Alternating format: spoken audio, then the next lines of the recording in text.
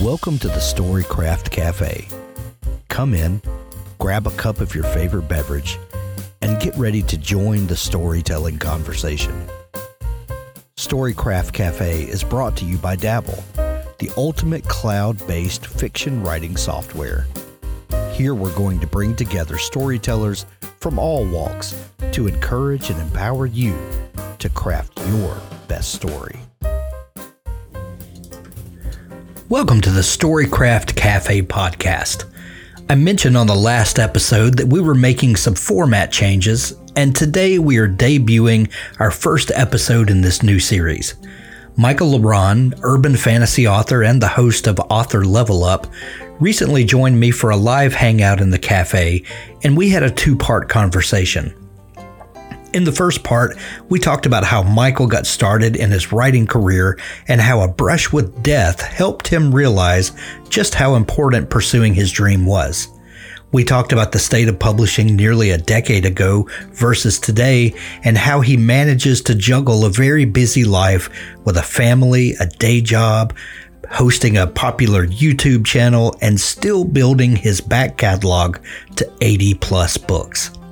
Michael is a modern writing marvel and a heck of a nice guy. Oh, and you don't want to miss the part where he talks about writing his novels with his thumbs. I hope you enjoy this fun conversation with Michael Ronn. Feel as encouraged by his story as I did. Tomorrow we're going to finish this chat as we shift gears to our craft segment. You don't want to miss this episode as we dig deep into character development, and I get Michael to explain how he approaches casting his books with characters that readers care about and want to follow along with. And we are live here in the Storycraft Cafe, where we help you craft your best story. Tonight, I am super excited to have a great friend and someone that I've known for quite a while in the writing community. And I don't even know how to describe everything that Michael does, because Michael Ronn is one of those people that when you start talking about everything that Michael does, you will feel grossly inadequate. And I mean that in the most loving way, Michael.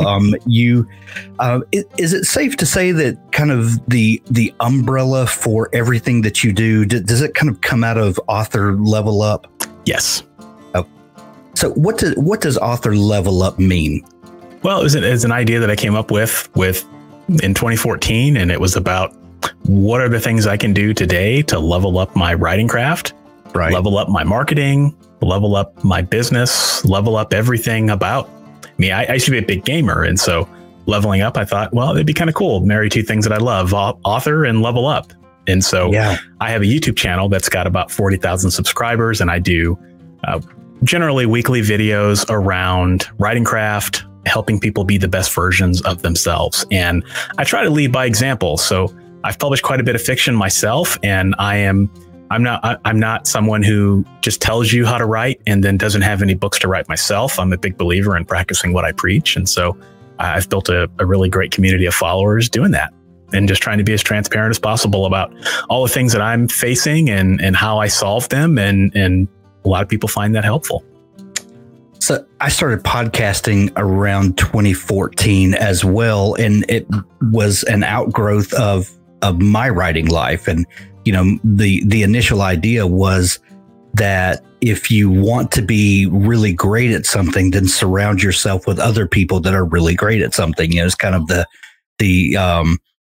advice that your mom gives you. You know, surround yourself with people that are better than you, and you know, try to be like them. That's interesting that there's a lot of people in this community that kind of came along around that same time. Did you start publishing around then? Yeah, I published my first book in January of 2014. Wow. What was that first book? First book was a book called Magic Souls. It is what I like to call a choose your own adventure style urban fantasy. So I thought it'd be kind of cool to do a choose your own adventure style story. I can't call it a choose your own adventure because that's trademarked, but it's very similar to that style. But sure. I figured, what would it be like if I did that for adults? Like, because you know the books we grew up with as kids. At least a lot of people did. And so I always wondered whatever happened to those books. And so I created a book like that, but written specifically for ebooks and with a lot of advanced and kind of complicated story arcs and decisions and characters and stuff. So it was fun. Well, and that's a kind of story idea that is prime for indie publishing.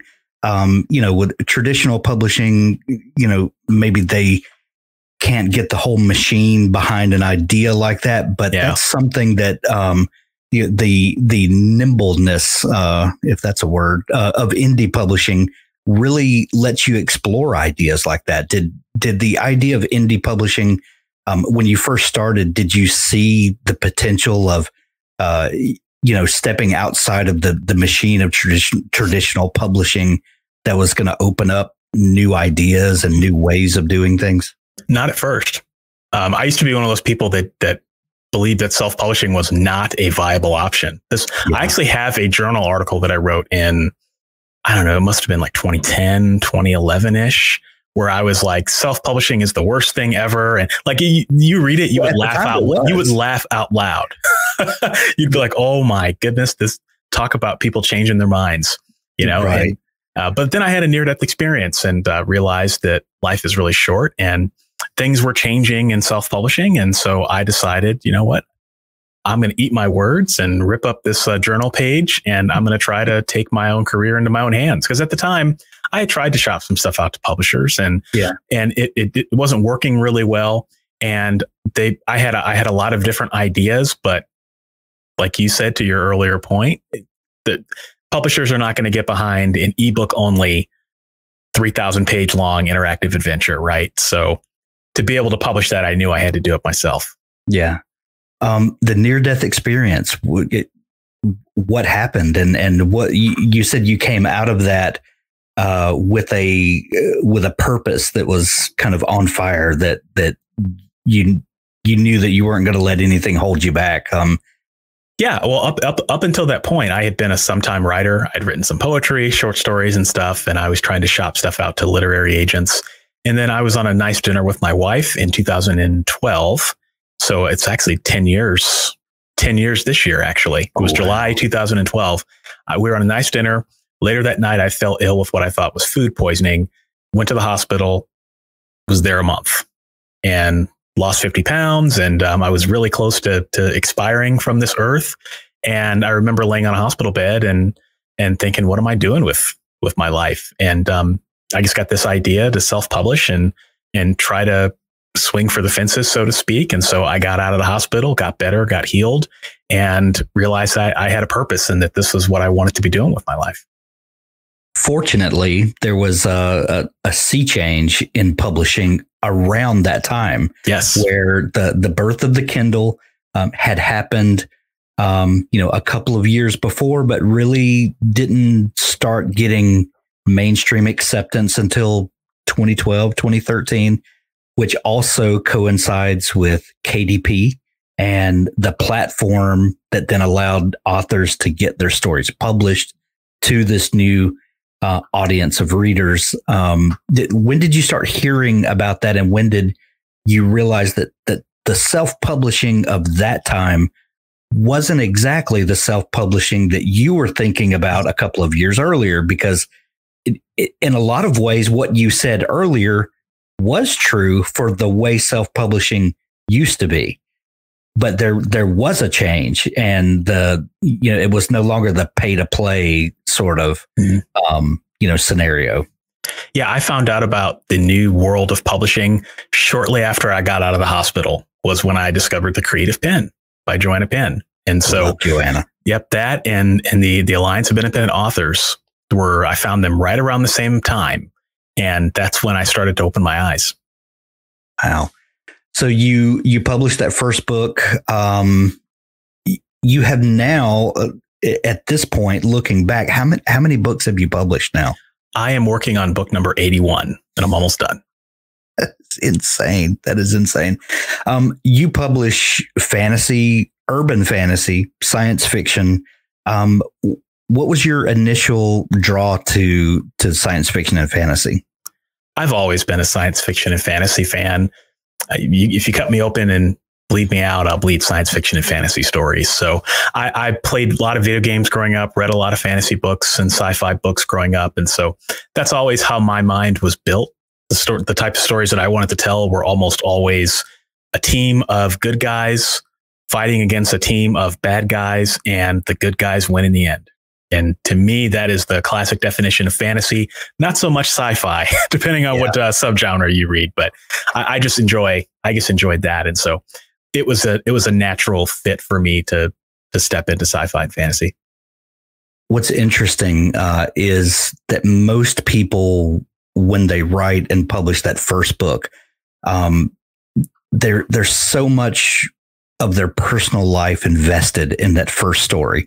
And it seems like all of their hopes and dreams are hinging in this first story, now looking back over 80 books, do you kind of chuckle at those ideas of, the how do I say this? The purity of the art, that there's this one story that's inside me, and it's the thing that defines me. And now you're looking at, well, I have 80 stories now, and there are probably pieces of me in all of those. Yeah. How do you feel about, amassing a body of work and it, being representative of who you are? I'll tell you this. I don't think I've ever told anybody this. So when I first started publishing, when I was writing my first book, the first book took me like 18 months. And I remember I had a journal, like a daily journal of everything that I was writing, everything I was doing. And I remember doing like a planning session on like a Sunday afternoon at a coffee shop. And I remember this so vividly. I thought back in 2012, if I publish 10 books by the time I die, I will be enormously happy and die a happy man.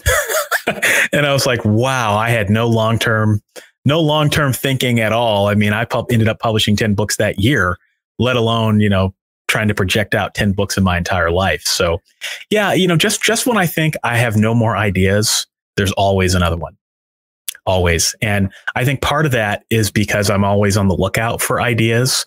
And I know I've gotten really good over the years at being able to meet a new person or come across a new concept and think about how that could translate into a story. And I've also been very good about always reading, consuming new content, keeping that creative well full, so that honestly, I don't think that, maybe it could happen one day, but I really don't think that there will ever be a day where I don't have ideas. And to what you said earlier, yeah, every idea is certainly a part of me in some respect. Yeah. It kind of reflects maybe some things that were going on in my life at the time, or parts of my philosophy on life, or maybe, I ran across some guys in the airport the other day that were just grade A jerks. That inspired the idea for a series that I'm going to write next. So I'm always on the lookout. I've always got my little tentacles out there, bringing in ideas and mixing them together, and it's a blast. Well, writing 80 books, having a wildly popular YouTube channel. You also hosted, you've been involved with a number of podcasts through the years. The podcast that you sunsetted last year, that you went to like 160 episodes or something like that. Yeah. And you, I remember the last time we talked, you were going to law school, on top of a full-time job, on top of publishing, on top of podcasting. Some people would say, how do you find the hours in the day? But, you're allotted the same 24 hours that the rest of us are allotted. How do you approach your day so that you can fit in all of the things that you need to fit in? You also have a wife and daughter, that are going to need some attention as well, if you're going to, stay happily married. How do you look at your day?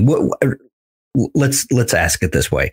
How do you look at your day differently than you think other people do? Because you've got the same 24 hours the rest of us do, but something is different in your mind, the way you see the hours that you have allotted. Well, the first thing I do is I always make sure every morning that I cut a hole in the time-space continuum. And that way I can get 7 days out of 1 hour. No, but I'm going to need detailed bullet points on all right, I'll write a book about it. So, well, how I look at the day, that's a really insightful question, Hank. I guess for me, I've been religious over the last decade about cutting out things that are not important and that are not a priority. So I don't watch television. I don't play video games anymore. I used to write music and play guitar and piano and sax. I don't do any of those things anymore.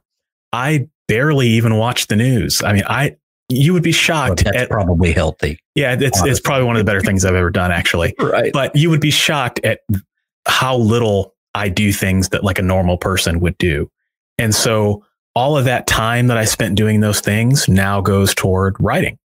And I've also invested in technology and in automation. Those have been amazing ways to help me get way more out of my day than most people do. So for example, I think you and I talked about this when you had your last podcast. I write on my phone. Yep. So when I was on the airplane, I just got back from New York City. I was at the Writers Digest annual conference. And when I was on the plane, I was writing a chapter, and I was able to finish a chapter while I was on the plane up in the sky. And a lot of people would probably just be on their phone, checking Facebook or, doing something, but they wouldn't be writing a novel. Right. So automatically that hour and a half that I was on the plane, that was productive for me. I have a little voice recorder. I don't know if you can see it, but got this little voice recorder, and I ended up being stranded in the airport. O'Hare Airport is my least favorite place in the world, but I get stranded there, and I was stuck there for an extra 3 hours. And so I found a little dark hallway, and I found a dark hallway, and I sat in the corner in O'Hare Airport with like all these people passing by, and I was dictating a novel. Right. So I was on the plane writing, and then immediately got off of the plane, found a dark corner, and picked up where I left off on this voice recorder. And that netted me like 1,500 words.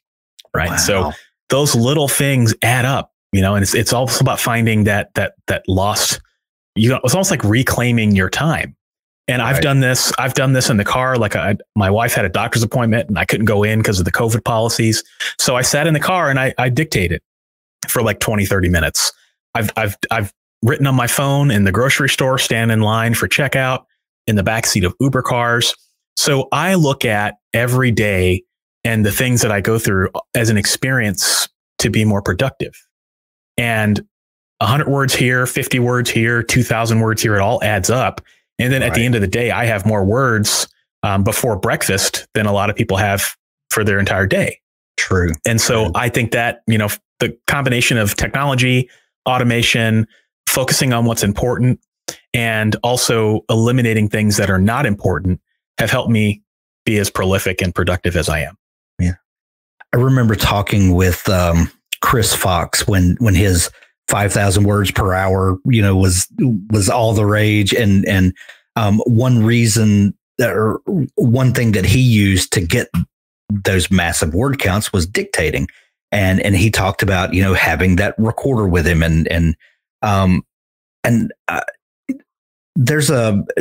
you use a different part of your brain when you dictate, or at least I do, than when I'm sitting down, even on my phone, using my thumbs to type, or I'm sitting at the computer with a full keyboard. Sometimes it's a subtle difference, but sometimes it's a dramatic difference in the way that you think about the story and thinking through your fingers versus imagining the story and talking it out. Was that a difficult transition to make for you?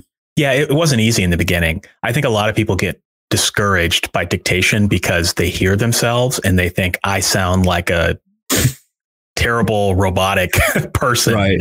But if you actually listen to my dictation sessions, they are just as robotic as yours, probably. I like to dictate while I'm doing dishes too.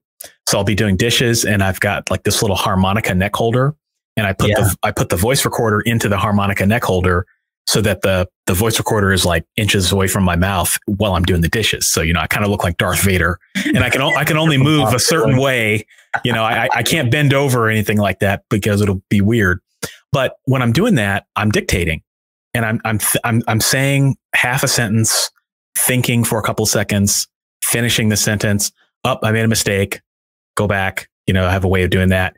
And then, yeah, it's a little robotic. It's a little choppy. It's not as fluid as some people. There's authors like Kevin J. Anderson. If you ever listen to some of his dictating, oh my God, it's like it comes down from the heavens. It all comes out like, like he's reading it from a script or something. I can't do that. I mean, at least I'm working up to that. I one day hope I can get there. And it's like riding a bike. Once you learn how to do it, you never forget it, but you have to get comfortable with it. I've never heard any of Kevin J. Anderson's dictation, but we've had conversations about it. And I love his idea. He's like, well, I just go out for a hike, and when I come back, there's 2 chapters ready to go. He is the master at it. It's 100%. If you ever get a chance, listen to some of his raw files. He just did a Kickstarter, and I funded it. And one of the bonuses was you get the raw audio of the novel that he published, and it's unbelievable. So that's something to aspire to for sure. But then you listen to it and you get mad. It's like, oh man. and does your family just, do they, just eventually, that's just, one of the things that Dad does. He does dishes. Oh, 100%. Yeah.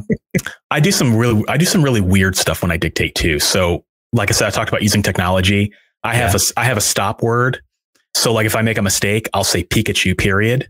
And so then I wrote a Microsoft Word macro. So every time it sees the word Pikachu period, it just deletes that whole sentence. So that way I don't have to worry about going through and cleaning up. And then when I get interrupted from someone, like I said, I'm dictating, doing the dishes, and my daughter walks up to me and needs something, well, if you stop and you start talking to the person that's interrupting you, all of that ends up in your recording. Right. So what I do is I created this thing that I do. I stop and I say Bulbasaur. And then I'll talk to my daughter and handle it, whatever. And then the Microsoft Word macro, when I go back, I'll say Bulbasaur again. And then the macro will eliminate everything between the 2 word Bulbasaurs. So it sounds super weird when I talk, like the other day I was at Chick-fil-A because I was getting lunch for my daughter, and I'm dictating, and this person comes up and says, "Excuse me, sir." So I had to say Bulbasaur, then roll my window down. So people are probably like, what is this guy doing, man? This is so weird, but it works. So, but you eventually learn how to do stuff like that on the fly, and it becomes second nature. And my point is that, if it sounds complicated, it is in the beginning, but if you become more comfortable with it, just like you become more comfortable learning how to sit down and write a story. Right. Right. The last time that we talked on a podcast was right before COVID happened. And a lot has happened in the world since then. One thing that I've enjoyed asking people was, writers live and work differently from everyone else in the world. Most of what we do is in a room by ourselves with a computer, except for you. There's doing dishes and all of that. But how did the COVID lockdowns and that whole thing that we experienced the last 2.5 years, how did that affect your creative life? It was tough in the beginning just because you didn't know what was going on and didn't know how it was going to impact the future and, my health and health of the people that I love and all of that. But once I got past the initial shock of like the first 90 days or so, it was amazing. And it sounds weird to say that, but the reality is I was stuck at home in a room. I had an excuse to be in a room and make stuff up. Right. So, and book sales, I don't know about other people, but my book sales went up, at least in the early days of COVID. That was awesome. And also I got a lot of speaking engagements because there were a lot of places that couldn't meet in person. And so now a lot of conferences have virtual components, and that's great because you don't necessarily have to travel. So it's been overall for me, I would say it has been a net positive. I know that that's not true for everyone, and certainly I'm sensitive to the ravages that COVID has had without a doubt, and it's in fact, it's certainly affected my family negatively as well. But as far as the writing, it has been very favorable for me, and I've been very fortunate.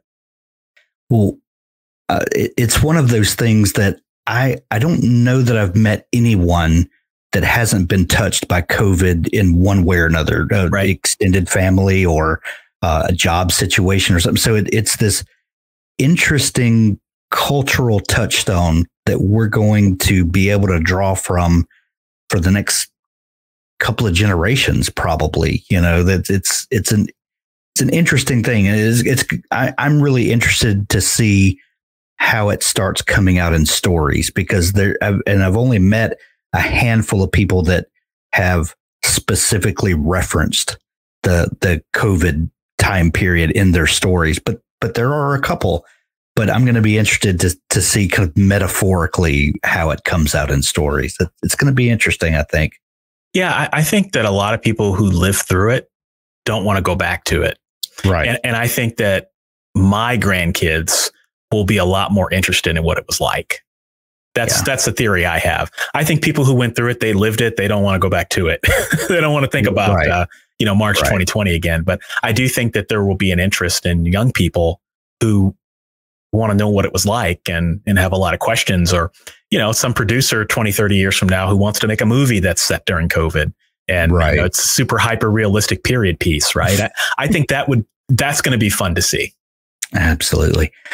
So Michael, what new do you have on the market? What are you excited about right now? I have a piece of fiction and a piece of nonfiction that I'm excited about. Okay. The piece of fiction I'm excited about is my new Good Necromancer series.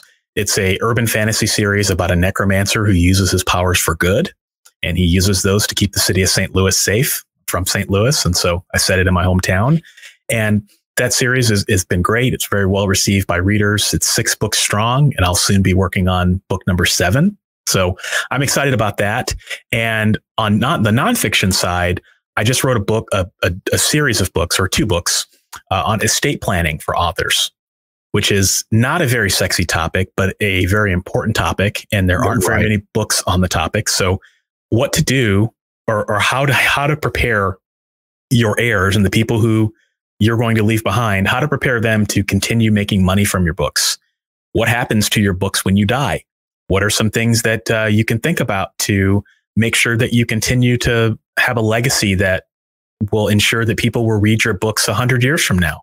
And it's kind of a difficult topic, not an easy topic. It's a complicated, multifaceted topic, but I did a lot of research, consulted with a lot of attorneys, and put together what I think are the 2 most comprehensive books, one for authors and one for the people that will be their heirs. And so those books are called the Author Estate Handbook and the Author Heir Handbook. So very excited about those. Fantastic. Those are, I can't think of a better topic for, I happen to know a couple of authors that had passed away, and their family was left to try to figure out what to do with the legacy of their work, but also this body of work that was still bringing money in. And, how do we deal with that? How do we harness the thing that dad or mom, created for us? And that I don't know why someone hasn't before now come up with that idea, but I'm so glad you did. That's fantastic. Tell people where they can find the 2 nonfiction books as well as your new fiction series. Yeah, my new fiction series is at michaelleron.com/thegoodnecromancer. The first book in the series is called Shadow Deal. So you can also find that at michaelleron.com/shadow deal. You can check out the estate books at authorlevelup.com/estate handbook. I had to think about that for a second. Estate handbook. So I do have 2 different websites, one for my fiction, one for my nonfiction. So if anybody has any trouble, just feel free to reach out. I'll be happy to point you in the right direction. Excellent. We will link up those in the show notes to make it easy for folks to find. Fantastic. As well. I hope you enjoyed the first part of our chat with Michael Ronn. Be sure to tune in tomorrow for the second part. Like I said, today we went into Michael's history as a writer and kind of, what he thinks about story and the business of writing.